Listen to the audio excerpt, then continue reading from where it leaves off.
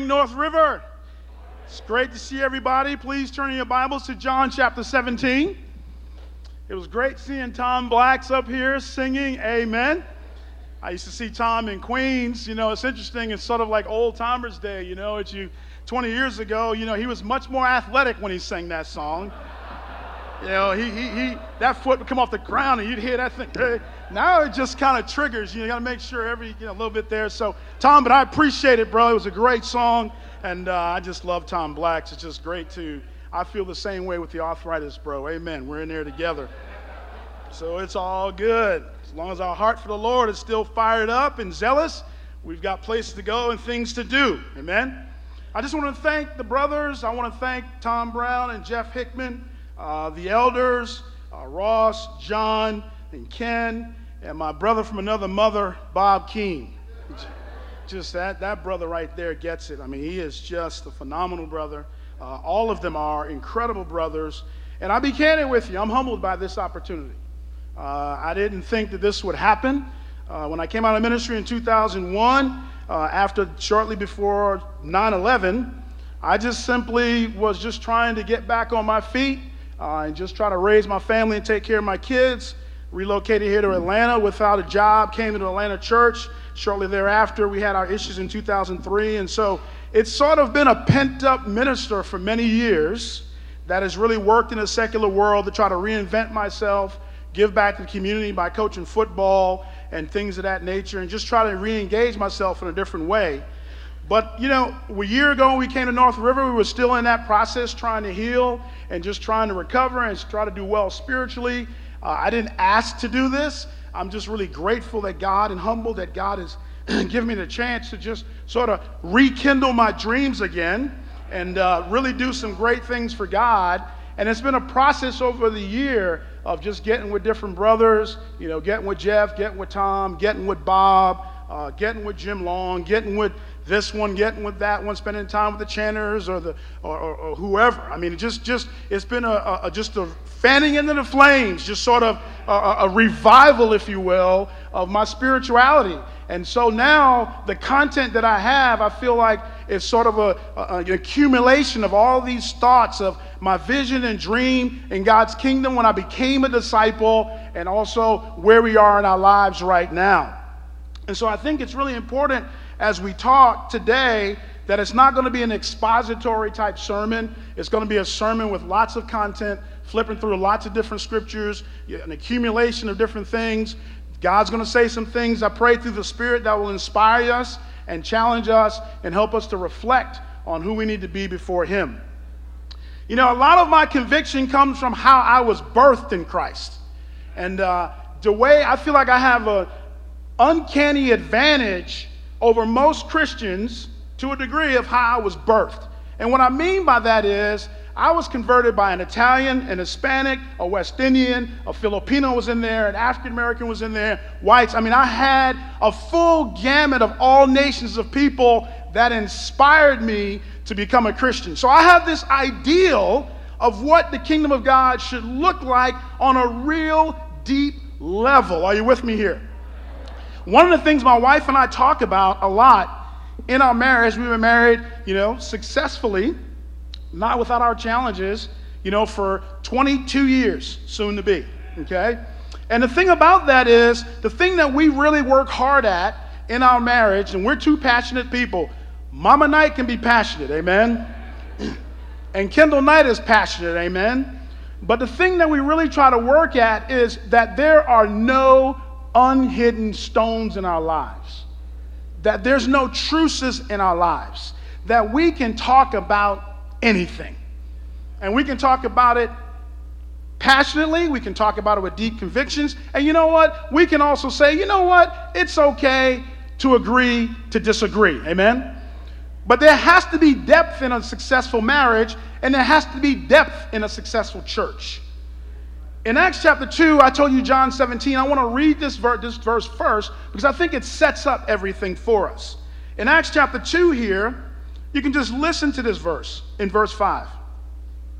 Now there were staying in Jerusalem God-fearing Jews from every nation under heaven.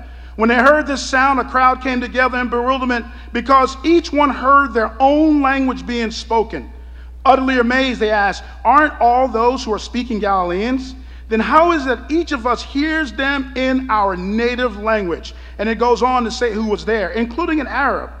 We hear them declaring the wonders of God in our own tongues. Amazed and perplexed, they asked one another, what does this mean? Some, however, made fun of them and said they have had too much wine. Now, of course, they didn't have too much wine on the day of Pentecost because the Jews typically broke their fast at 10 a.m., and scholars believe that this Pentecost event happened at 9 a.m. So they weren't drunk, they weren't high, they weren't influenced by alcohol, they were influenced by the Holy Spirit. Amen?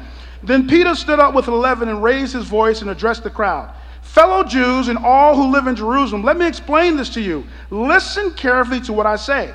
These people are not drunk as you suppose. It's only what? 9 in the morning. No, this is what was spoken by the prophet Joel. So he references Joel from the Old Testament. In the last day, God says, I will pour out my spirit on all people. Your sons and daughters will prophesy and preach the word. Your young men will see visions. Your old men will dream dreams. Reluctantly, that's where I'm moving to, amen? Even on my servants, both men and women, I will pour out my spirit in those days, and they will prophesy. And then verse 21, 21, everyone who calls on my name of the Lord will be saved. And then later on in Acts chapter 2, verses 38, 36 through 38, he continues to explain. And just like we witnessed our sister Kayla get baptized into Christ, amen? But it was all nations that was there. All nations. And they understood each other. All nations were there, and they understood each other. I think that's really critical in the environment that we're in, that we need to strive to understand. We need to strive to understand. Not be understood entirely, but to understand.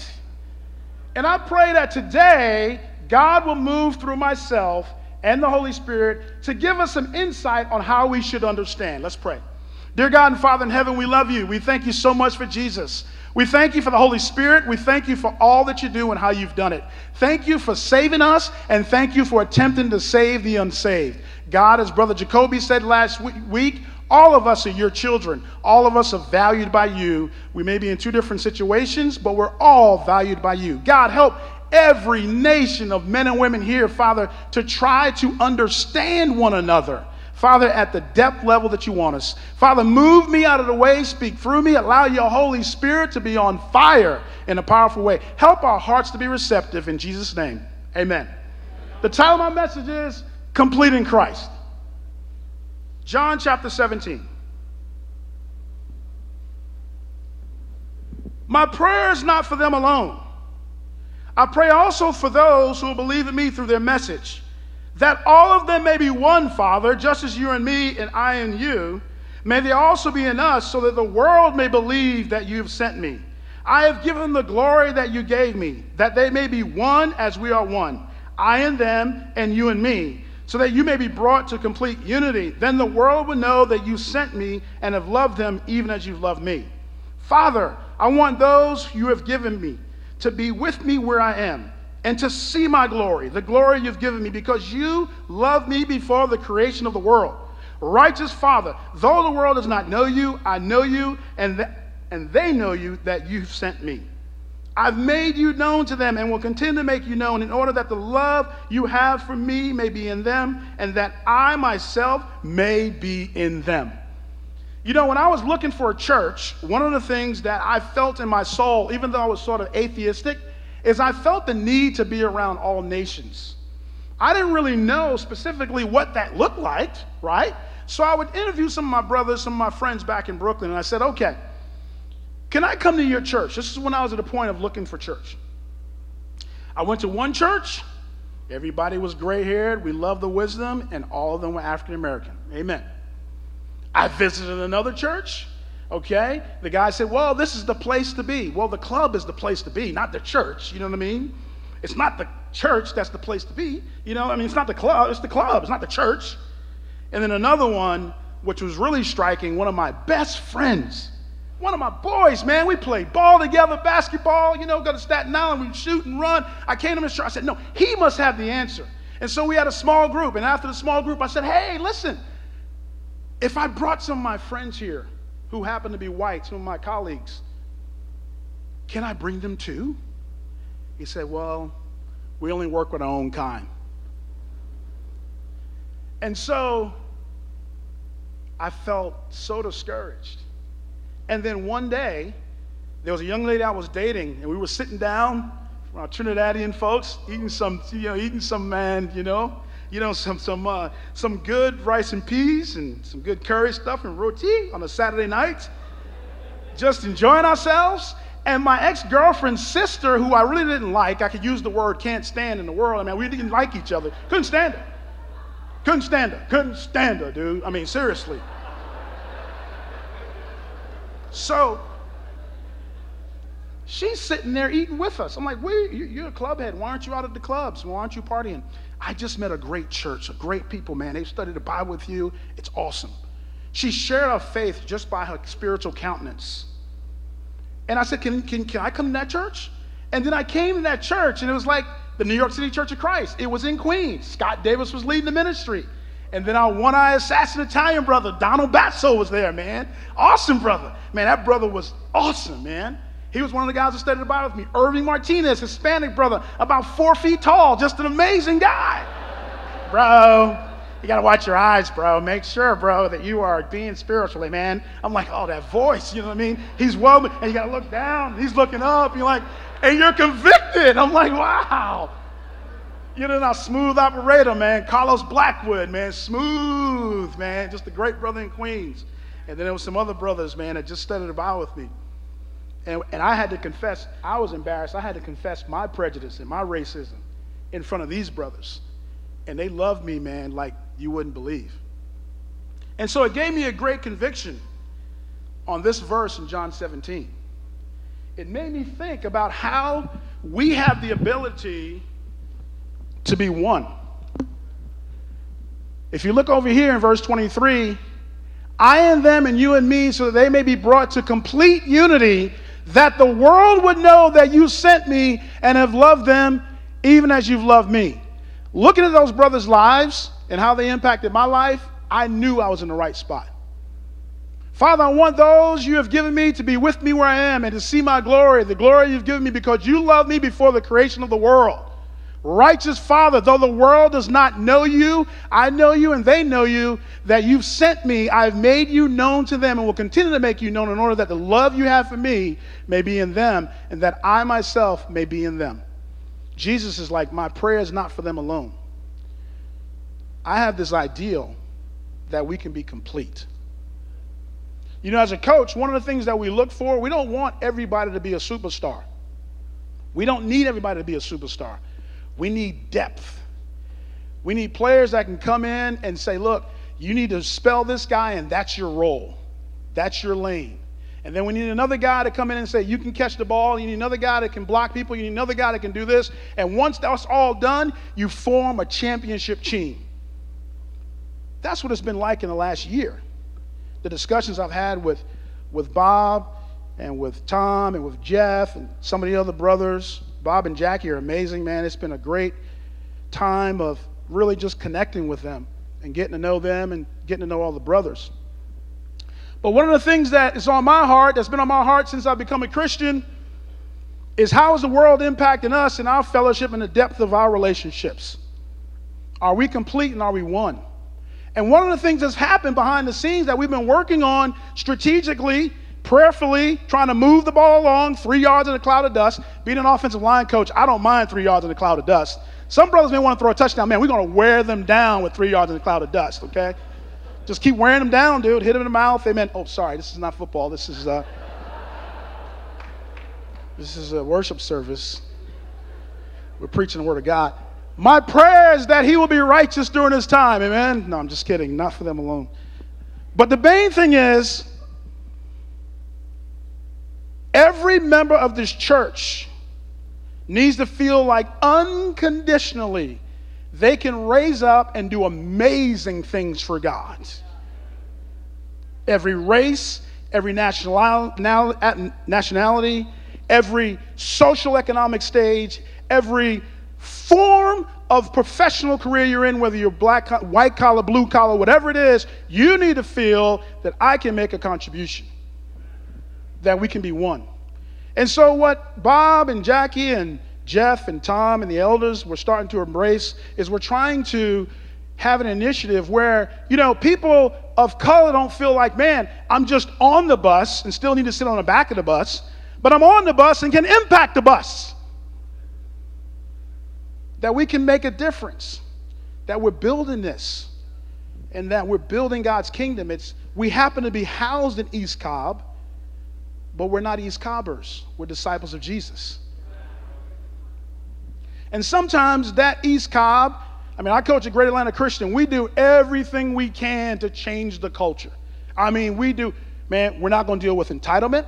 We're not going to deal with passivity. We're not going to deal with arrogance. We're just not going to do it. If you go to a place that's condemned that we play in, you need to leave it better than when you showed up. You need to appreciate the fact that you are at a rich school and you have resources. It's a blessing from God. My wife shared it with me this morning. She's like, well, all of that we have belongs to God anyway. They're all his resources. Everything we have, all of our gifts, all of our money, everything belongs to God.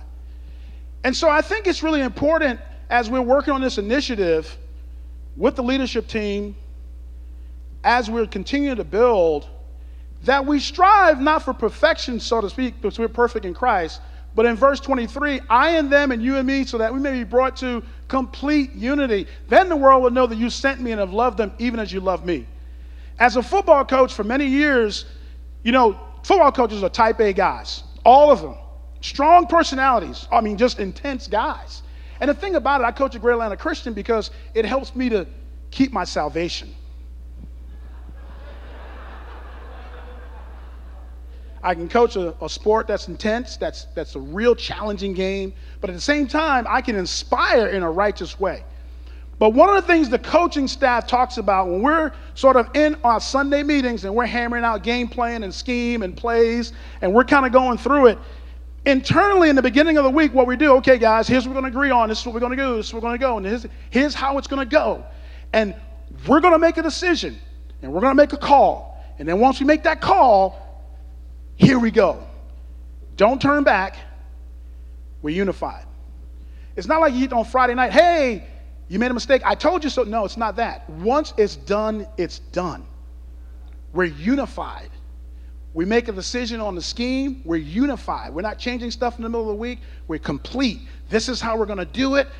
Amen, coach. Let's work around it. Let's make an adjustment, have something in our hip pocket, but we're completely unified in mind, heart, and spirit. No one points any fingers. No one has any truces. Everything is on the table, and then we move forward from there. Amen? This is what we're trying to do here. This is my prayer. This is my prayer. That we're not Southern disciples. Bless your heart. How's it going? Love you. Come on over. You're awesome. That we're talking about the hard things. We're talking about the things that are going on outside of this door. We're talking about the stuff that comes into the church that's sort of taboo to talk about. There are political challenges. African American men have got to be careful when they're pulled over by the police. But here's the thing, what that does, if you understand that, if you understand the challenges we face as men of color, man, the church is a haven. Just understand it. Bro, how did it go today being black?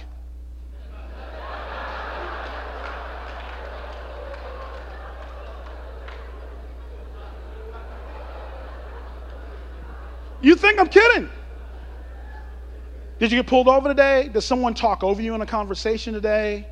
Did someone humiliate you today? How did it go today being a person of color?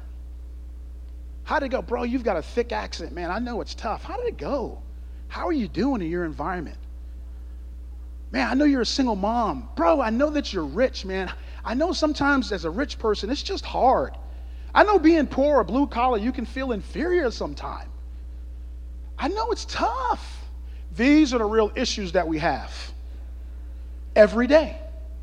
And it's so important in Christ that we're unified. Look, I've got to tell my boys, man, guys, I really,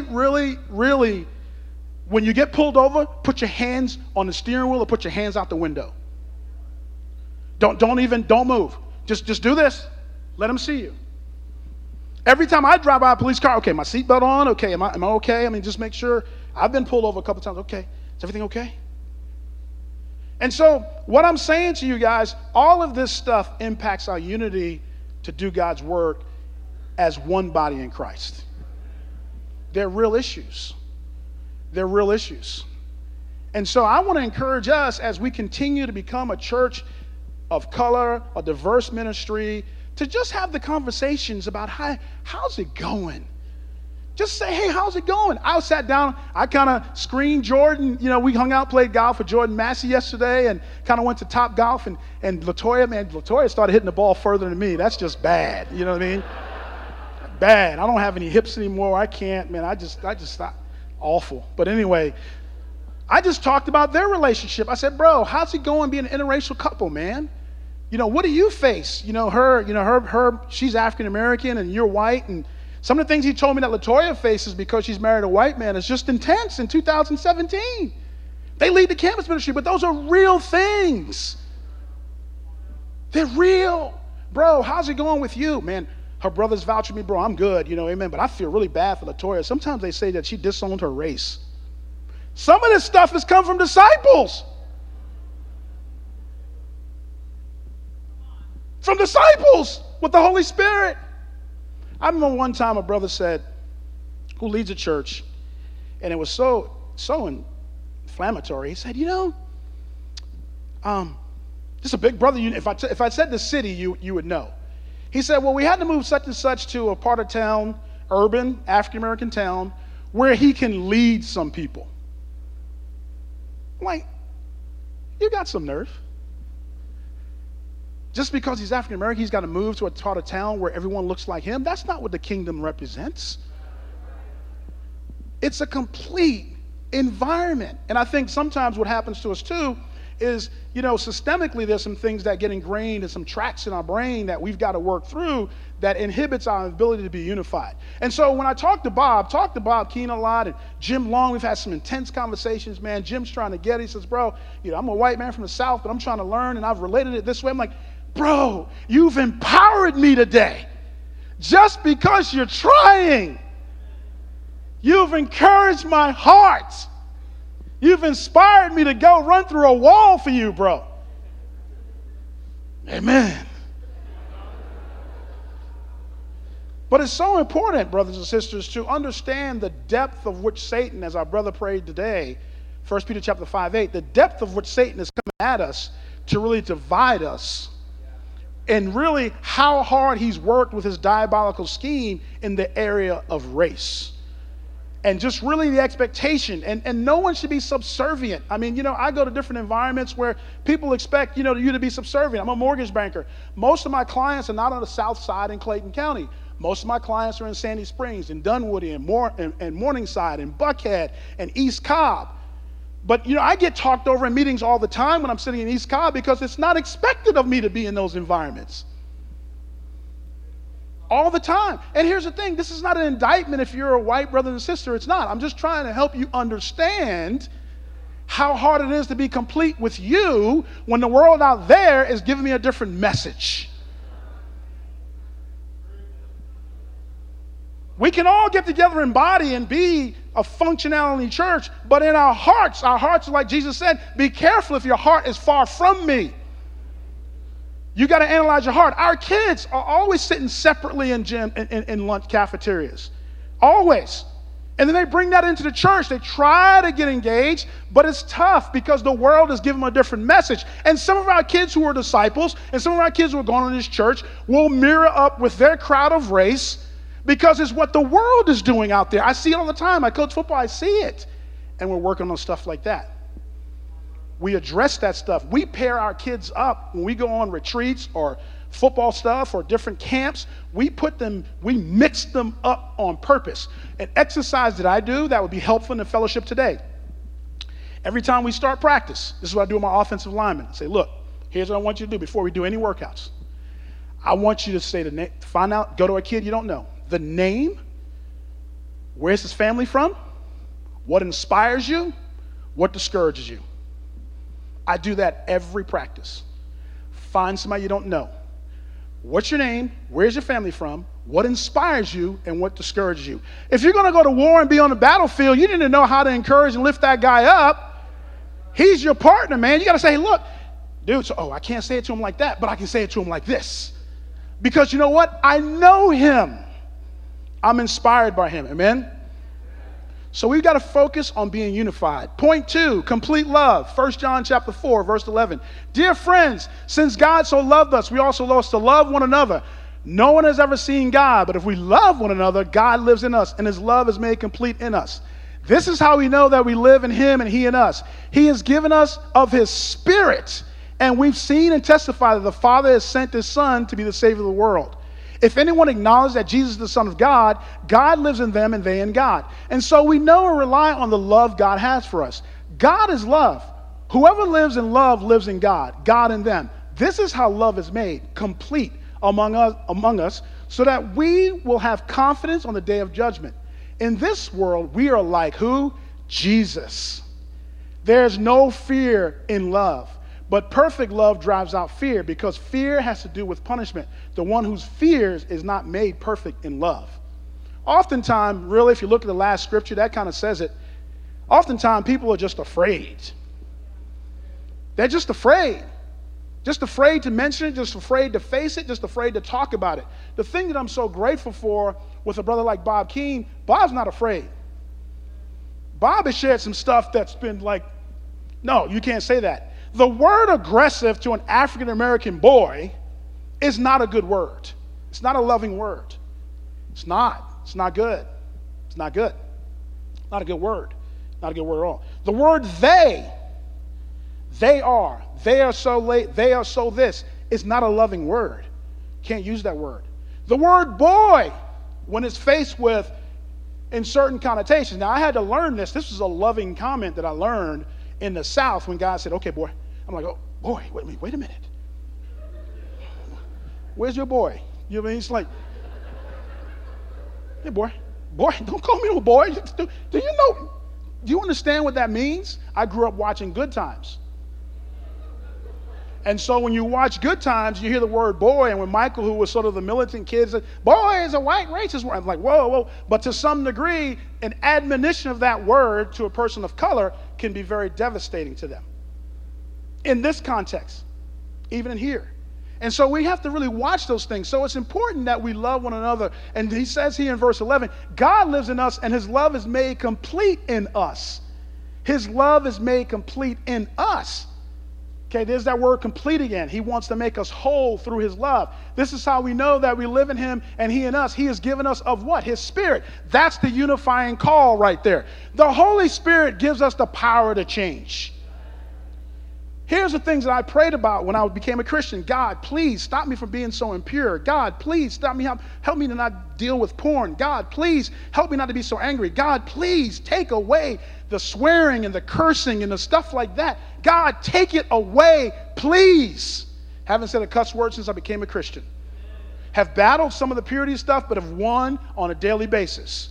All those things. So if we don't understand, what does it mean to be complete? What does it mean? What does it mean? What does it do to you when I say certain things? Just pray, and God will give us the insight to encourage one another. Amen? I tell my kids at GAC, I say, look, you are not benefiting from this experience, whether you're black, white, Indian, Hispanic, Asian, whatever you are, if all your friends look like you. If you're not loving anyone else outside of your race, then you've got a problem. We can do that here. We can live separate. We can be here in mind and spirit. And there's some great deep relationships here. I'm not saying that's not the case at all. But the point is, if we're like Jesus, we have a diverse dynamic of relationships. We got relationships with rich and poor and different colors and different nations. It's the beauty of the kingdom. It's what heaven's going to be like. We've got to reach out to all nations and reflect the community and reflect what Jesus would expect from us. When you look down here in verse 16, so we know and rely on the love God has for us. So the love that God has for us is what we sit in, is what we bathe in every day. It's the love he has for us. God is love. Whoever lives in love lives in God and God in them. This is how love is made complete among us. When we love comprehensively, on the day of judgment, we're confident because we've loved like Jesus. There's no fear in love. So if we're afraid to commune with our brothers and sisters from different backgrounds, then there's fear. It's a lack of faith. And so the thing I want to encourage us with is, let's look over in Romans chapter 12, verse 1.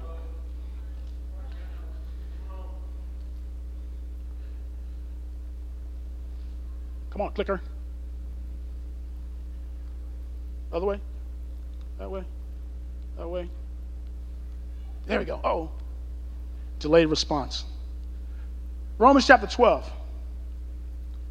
Therefore, I urge you, brothers and sisters, in view of God's mercy, to offer your bodies as living sacrifice, holy and pleasing to God. This is your true and proper worship. Do not conform to the pattern of this world, but be transformed by the renewing of your mind. Then you'll be able to test and approve what God's will is, his good, pleasing, and perfect will. The key thing, brothers and sisters, to love like Jesus is to constantly rekindle, Tom has got me going on that one, rekindle your mind. Okay? The Bible is clear on the empty way of life handed down to us. We live in the West. We live in a place that's very affluent, it's very classified, it's very sectioned off. For us, it's so important that we understand that we view God's mercy and we live a holy and pleasing life to him, but don't conform to the patterns that have been set forth.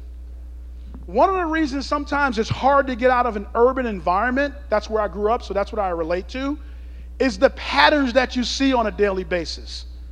It's the pattern of lifestyle. It's the pattern of some people who have really struggled. And unfortunately, when I grew up, where I grew up, and this is not for all brothers and sisters, and there's some very successful people that have grown up in an urban environment, so I'm not classifying it as a complete failure. I'm just saying that in my environment where I grew up, it was hard to get out. And I had to have a mindset that I wouldn't conform. And now once I'm out, I remember my dad would always say, and he set me up, and this has always helped me as a young child, always ask questions, always be inquisitive, always get to know other situations and learn from other situations. And so it helped me to open my mind to just wanting to be diverse in my life. So diversity, even though I struggle with prejudices, still helped me because my mind was more open just on how he said it.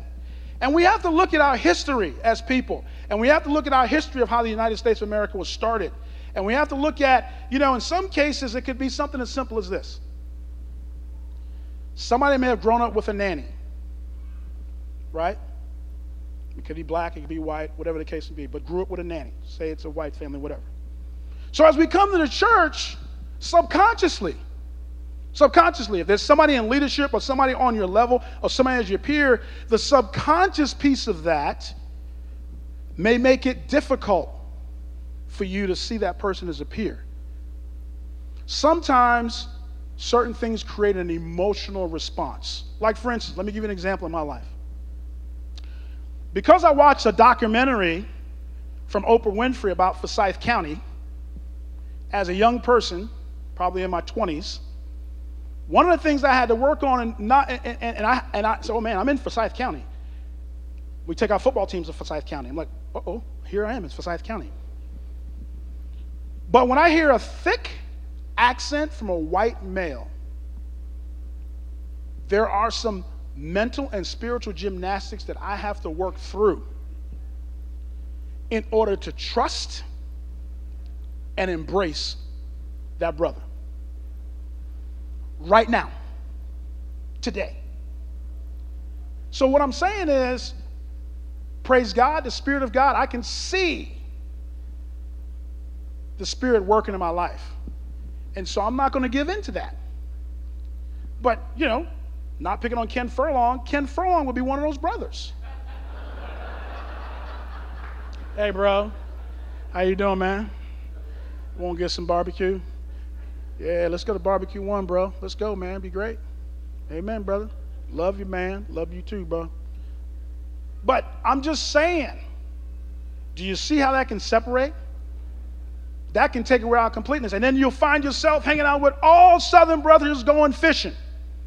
Or you find yourself hanging out with all black brothers going to play basketball. Or you find yourself hanging out with all this group of people because it's what you're used to. Look, later for what we're used to when we come to the kingdom of God. Amen? We need to do what God wants us to do and what God is used to, and to love people comprehensively. And this is not an admonition. I'm sure it's going on in a lot of places, but it needs to go deeper, and we need to see ourselves doing it. Then you'll be able to test and approve what God's will is, his good, pleasing, and perfect will. I will tell you this, if we don't embrace diversity, we will never understand God's perfect will. Won't happen.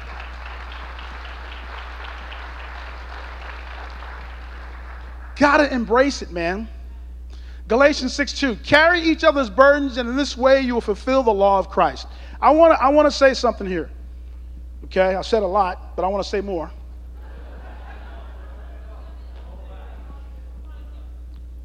I want to say this in a way that's humbling. I've talked to, and here's the thing, I don't know if I should classify this and if I should say this or not, but I've had the conversation with Bob Keene. Bob, you're sort of my sounding board, bro. Our white brothers and sisters, we need you to carry our burden.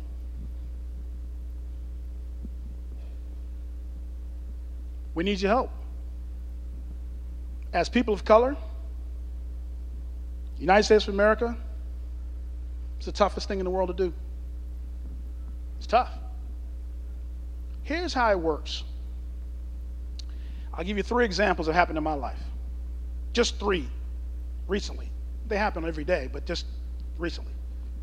We're going to play a school, another Christian school in Colorado. We go to play Valor Christian. It's sort of a home and home. At the time, we had Davis Mills, was #1 quarterback in the country. He's gone to Stanford this year.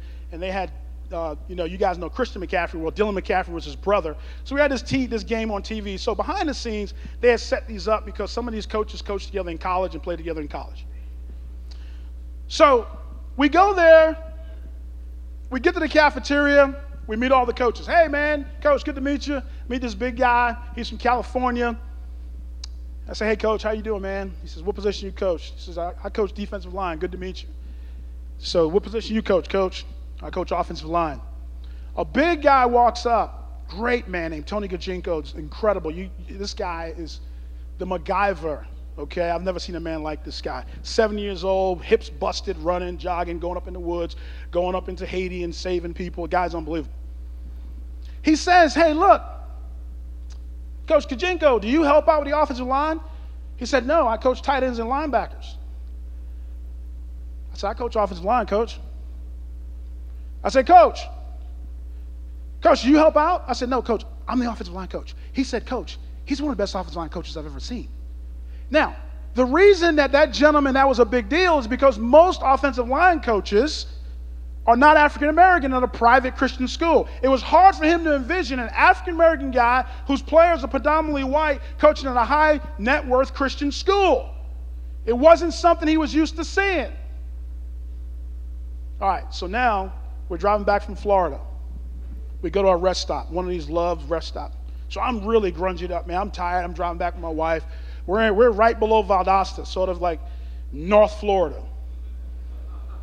They pull up in North Florida, man. Dude, got to tell you, bro. North Florida, man. I wasn't shaved. And guy says to me, young guy says, hey, say, here's my stuff. I go check out. He says, well, don't work too hard. Well, why'd you say that? Why'd you say that? So I went back and walked out and said, honey, he said don't work too hard. That bothered me. So I went back. I said, let me ask you a question. Why did you say don't work too hard? He said, you know why he said that? Most of the truckers who pull in are people of color. I showed up at Birmingham. We got a sales conference. Sales conference was awesome. Go to Birmingham, sort of a retreat, for our sales staff. We're all there. I lost my card. My card stopped working because it got hooked to my phone. Beautiful, beautiful country club, beautiful place to go. So I go to the desk. The lady sees me check in, and she says, well, let me get your driver's license. You know what, by the way, let me see you say who you say you are. I said, man, why did you say that? I said, can I talk to you a second? That was offensive. You know why it was offensive? Because you gave me the card. There was no reason for you to say that. Do you understand that? You understand how that all worked? Another scenario, at work, one of the big things for minority loan officers is to work in emerging markets. So everybody tries to pigeonhole you into one segment of society. My sales manager says, well, listen, here's what I need you to do. I just need you to go out and originate every loan you can originate in that emerging market environment. I said, well, if I did that, I wouldn't be able to support my family. Why do I need to do that? And so, being talked over in meetings, at one situation where someone said, no, you need to talk to this guy. He's got the most expensive clientele. He's doing the business. Guy never looked at me, moved my business card from the bottom, had it turned over, and then moved it to the top. Never ever considered me as a prospect. Just because I'm in East Cobb having a meeting about high net worth clients. So what I'm saying to you, brothers and sisters, based on the political environment, based on seeing young people of color killed we just need you guys to help us and have great conversations with us and just feel the burden. Romans 15:3, for even Christ did not please himself, but as it is written, the insults of those who insult you have fallen on me. So what I'm saying is this, carrying the burden is just understanding the burden. It's not, we don't want you to walk the burden. We just want you to understand the burden. Understand, and that if it comes into this room, it needs to be talked about, and it's taboo for us spiritually to condone it. A brother I really admire is Dr. Mark Ottenwaller. The guy's unbelievable. We hung out 2 weeks ago at the leaders retreat. It was awesome. And he was tired. He asked me to drive him back. I said, oh, yeah, I'm going to drive you back, bro. I want to drive you, man. He was so tired. He drove from vacation. He had to do a presentation. He stayed up all night. He drank coffee. He says, bro, I'm going to crash my car on the road. I said, you know what, bro? I want to get with you. This guy is inspiring. He's inspiring because he's taken on the burden of the continent of Africa on his shoulders. He said, personally, I am going to help these people of Africa who can't help themselves. And what makes it awesome, I work with a lot of physicians in my field, and they make a lot of money. Some purchase 7-figure homes. It's incredible, their portfolios. It's amazing. Guy had a great job. He's from Louisiana, and he's a white brother who has embraced this continent. What an exception to the rule. But when you see him, man, his heart is like he's crying. It's unbelievable. But we need that here as well. You follow me here, brothers and sisters? We need that here as well. We need that here as well. That we collectively will feel each other's burdens. That we'll know, okay, we're aware, we're self-conscious of it. How did it go? Jeff and I have had these conversations, man. We sat down, and if you say certain words to Jeff and I, we can look at each other and start crying. Because it's still in the heart. It hurts. There's nothing you can do about it but live through it. Now, I'm not asking, this is not a affirmative action, civil rights message. I'm asking us to love like Jesus loved. That's what I'm asking us to do. That's what I'm asking. Don't get defensive. Don't leave. Please. Don't go anywhere. Just love like Jesus loved. Last point, complete forgiveness. Ephesians chapter 2. But now in Christ Jesus, you who once were far away have been brought near by the blood of Christ. For he himself is our peace, who has made the two groups one and has destroyed the barrier, the dividing wall of hostility, by setting aside in his flesh the law with its commands and regulations. His purpose was to create in himself one new humanity out of the two, thus making peace, and in one body to reconcile, katallasso, katalage, both of them to God through the cross, by which he put to death their hostility. Complete forgiveness destroyed the barrier. You know, it's interesting, and I may have misinterpreted this, and this may be a great question to talk to Brother Jacoby about. You notice I got my mic off just like him with the clicker. You know what I'm saying? The way he does it. You know, it's just, love that guy. That guy's on, love Douglas Jacoby. Which one? However we need to pronounce it, you know. Brothers in Brooklyn say Jacoby, man. Jacoby's cool. You know what I mean? It's just one of those deals. But the barrier, the dividing wall of hostility is not, I'm not sure if it's Jew and Gentiles. I think it's all of humanity. And I think if it's all of humanity, that means that we're all in the same boat.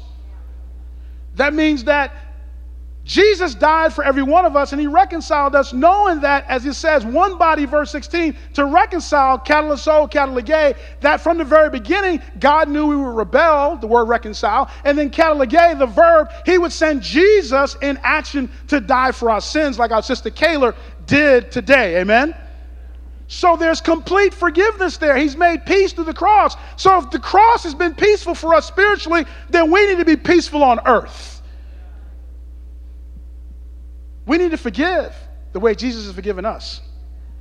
Colossians 3:12 tells us that. Therefore, as God chosen people, holy and dearly loved, holy, set apart, and dearly loved, clothe yourselves with compassion, kindness, humility, gentleness, and patience. Bear with each other and forgive one another if any of you has a grievance against someone. Forgive as the Lord has forgave you. And over all these virtues, put on love, which binds them all together in perfect unity. Let the peace of Christ rule in your hearts. Since as members of one body, you were called to peace. And be thankful. Let the message of Christ dwell among you richly as you teach and admonish one another with all wisdom through psalms, hymns, and songs from the Spirit, singing to God with gratitude in your hearts. And whatever you do, whether in word or deed, do it all in the name of the Lord Jesus, giving thanks to God the Father through him.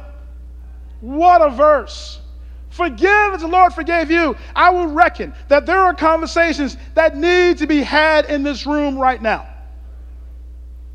Because we live in a passive southern environment, it's easy just to settle for status quo. It's easy. It's easy not to be confrontational and to some degree combative, and then repent along the way. Get a third party and then help us repent. There's conversation that somebody said something about your child, somebody said something about your race, somebody didn't say something, you got left out, something happened, something went wrong. Whatever the case may be, brothers and sisters, we need to forgive the way the Lord's forgiven us. Amen? We need to be forgiving people. And then once we forgive, let the peace of Christ, verse 15, rule in your hearts, since as members of one body you were called to peace. What we try to do with our football team at GAC is we try to make them one heartbeat. One heartbeat. And if we see a guy straying from and he's trying to be status quo, no, guys, let's figure out, let's resolve whatever the issue is. Let's resolve it. Be thankful. It was interesting. We went and scrimmaged Meadow Creek. We did a 7-on-7 with Meadow Creek. And the rules of engagement got a little out of control, so we kind of cut it short. Guys were getting after it too much. But one of the things our coach said afterwards, he said, look, guys, you guys need to be thankful for what you have. And that needs to propel you to do amazing things. Because when you're thankful for what you have, your motivation becomes pure. And he shared a story about one of the kids. It was really sad, who they're trying to get him through the clearinghouse. He could get a college scholarship, but they don't know who his parents are. They don't know where his parents are. And so he just tried to say, guys, be thankful for what you have. The beauty of what we have at North River is the diversity. It's an amazing thing. It's an awesome thing. It's a thing that God is pleased with. And the birth of the church, where it came from and where it's gone, you got to commend the leaders for that. Just a church that's just dynamic and continuing to learn, and Tom and Jeff and these guys, you know, Kelly and the elders and all of you, man, I'm just so thankful to be here. This is just incredible. I mean, it's just incredible to come to North River because God has done amazing things here. Let the message of Christ dwell in you richly as you teach and admonish one another with all wisdom through psalms, hymns, and songs from the Spirit, singing to God. There's one of my favorite songs that we're going to sing as we close out. And it's a great song because I think it really completes us. And sometimes we can sing it rote. You know, if the band was here, they would drum it up, but we need to go ahead and sing it with our hearts. And the song is Alleluia, 202. And I want us to really think about, and when we're complete in Christ, and we're unified, and we're loving like Jesus, and we're forgiven like Jesus, think about what these words mean to you. Lord, we sing your praises loud. Sing them to the stumbling crowd. Sing of crosses and his blood, earthquakes, darkness, and the flood. God is why we live and sing. We the servants, he the king. God is justice, God is love. God is reigning from above. Life is but a passing glance. Seeking while you have the chance. Sing of Jesus and his word. Sing until the earth is heard. Sing of judgment. Sing of grace. Sing until we see his face. All his power, all his life, living in the church's wife. God is sovereign over the land. Nations bow at his command. We are made of naught but clay, till we're changed on that great day. Alleluia, alleluia, alleluia. To God be the glory. Amen.